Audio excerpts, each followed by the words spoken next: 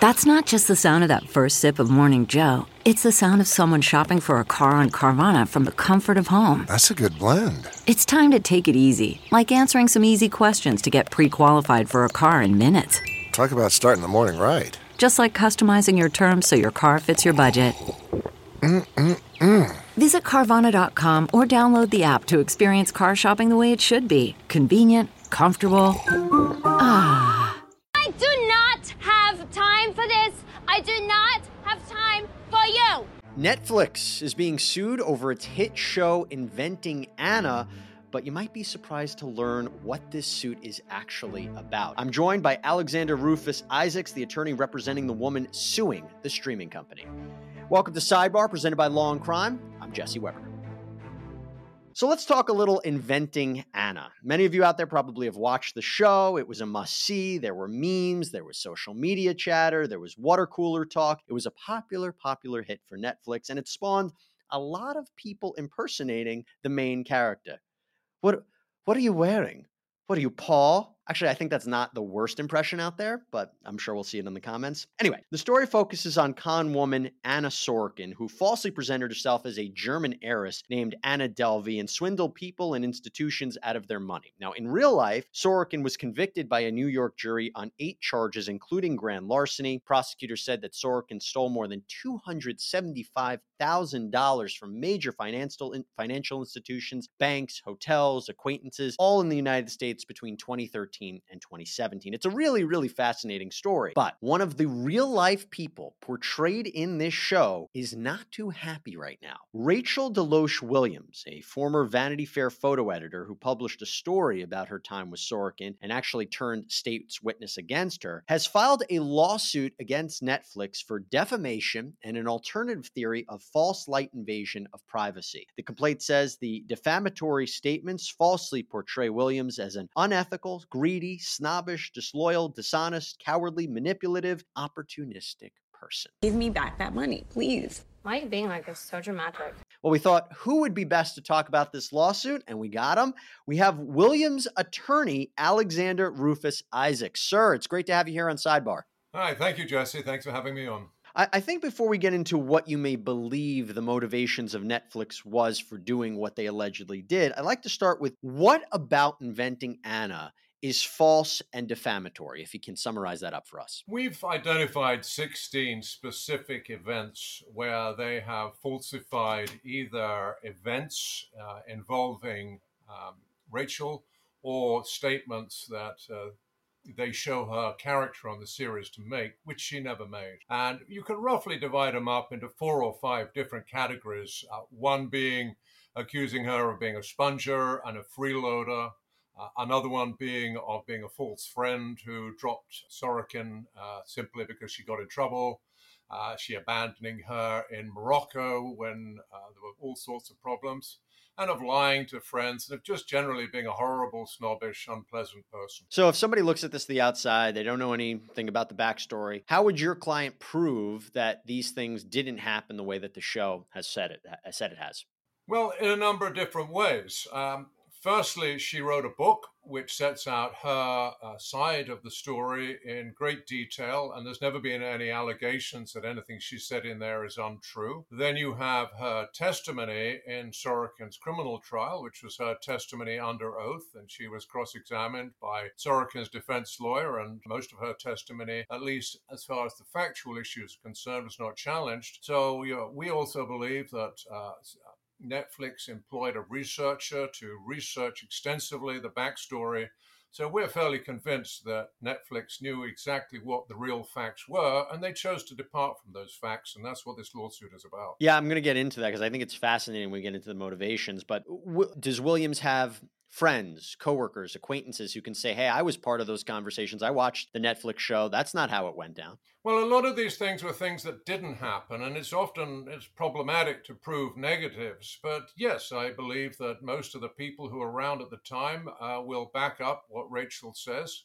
And on some of these, situations, it's absolutely clear what happened. Anytime we talk about a lawsuit, we have to ask, what was the harm? So what has happened to your client since the release of Inventing Anna, and her portrayal has been shown to millions of people? Defamation is all about damage to reputation, and Rachel's reputation has just been devastated. The online abuse that she has received, comments accusing her of every imaginable sin and crime you can imagine, and that's essentially what defamation is about. Is your good name, and in these circumstances, people believed that the person they were seeing on the series called Rachel Williams was the real Rachel Williams, and they believed that she was acting in the despicable way in which the character behaved. Let me ask you, the actress who portrays her, I think her name is Katie Lowe's, has she ever reached out to your client? No, she has not. So she never reached out to find out a backstory? I want to understand a little bit more about you, nothing like that. No, she said in an interview that she deliberately did not reach out to Rachel. Okay, well, let's now figure out exactly why this happened. The allegation, if I'm understanding it correctly, is that your client had optioned this for HBO, and Netflix was not too happy about this. So Netflix, as a way of fighting back against your client, or maybe they felt a little angry about what she did with her relationship with HBO, they decided to deliberately create a character that painted Miss Williams in a terrible light. So can you walk us through exactly what those motivations of Netflix might have been here? Well, I really don't want to speculate. What I can tell you is what we contend in the lawsuit, and one of the contentions in the lawsuit is that she was treated less favorably because she had sold rights to her story to HBO. But what did Netflix, I mean, did Netflix ever approach her first or after they were having conversations with HBO? What was their conversations? What was Netflix's conversations with your client? Netflix did approach Rachel to buy her rights, and she told them, I'm sorry, I've already optioned my rights to HBO, and that was the last conversation they had. But there was so the only connecting tissue is it didn't work with Netflix, it was working with HBO. She sees the portrayal in Inventing Anna. She's portrayed very negatively, in her opinion, and I believe actually other news articles have caught on it as well and said there's something a little off with the way they're portraying Rachel Williams. But is there any connective tissue? Is there anything you've identified that you can share with us that says, we know Netflix did this because of the HBO deal? No, in a word. Okay. Well, let me ask you this.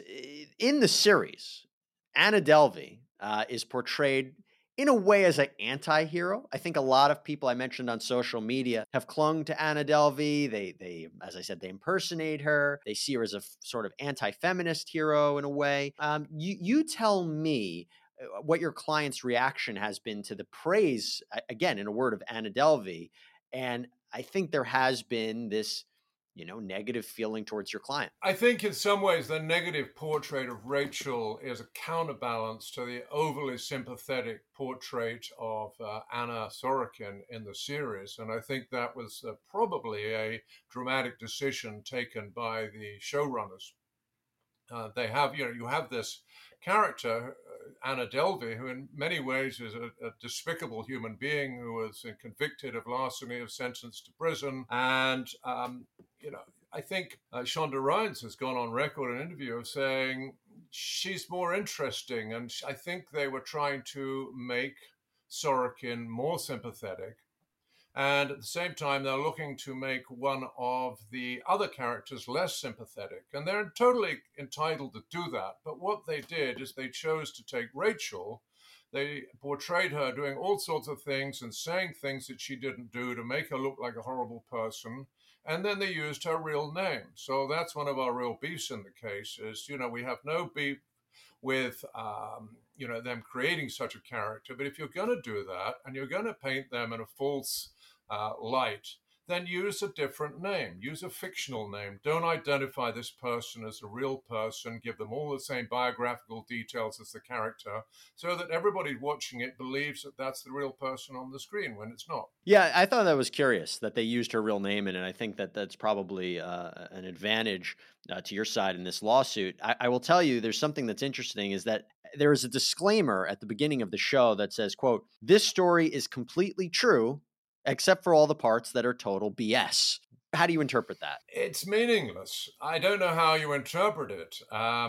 it's of very little use whatsoever. I think one of the distinctions that Netflix makes is they chose to give some characters their real name, and they chose to give others a fictional name. So it's entirely conceivable that the people who are given fictional names were fictional characters doing fictional things. But at the same time, they're saying a lot of this is true, and here they are, giving all the, casting an actress who in many ways resembles Rachel, giving her all the same biographical details, where she works, where she lives, where she went to school, and calling her Rachel Williams. So I think people are entitled to conclude from that they're watching the real person, and that is a massive mistake in our view. But Netflix can come back and say, hey, listen, we're entitled to creative expression. We put this disclaimer, however you want to interpret it, we are allowed, as other productions and as other movies have made stories about real life content. It's Hollywood. We amplify it a little bit. Don't we have a right to do that? You absolutely do, but don't make a villain and call her by someone's real name, because, there's a big exception to the First Amendment, which is defamation. You can't trash someone's reputation, even in a creative work. The legend at the beginning of the series, almost every kind of drama doc has such a legend, is only of limited significance. It doesn't immunize them from liability. They still have to obey the law. They are still forbidden to make false statements of fact against people and trash their reputations. Worried about letting someone else pick out the perfect avocado for your perfect impress them on the third date guacamole? Well, good thing Instacart shoppers are as picky as you are. They find ripe avocados like it's their guac on the line. They are milk expiration date detectives. They bag eggs like the 12 precious pieces of cargo they are. So let Instacart shoppers overthink your groceries so that you can overthink what you'll wear on that third date. Download the Instacart app today to get free delivery on your first 3 orders, while supplies last. Minimum $10 per order. Additional terms apply.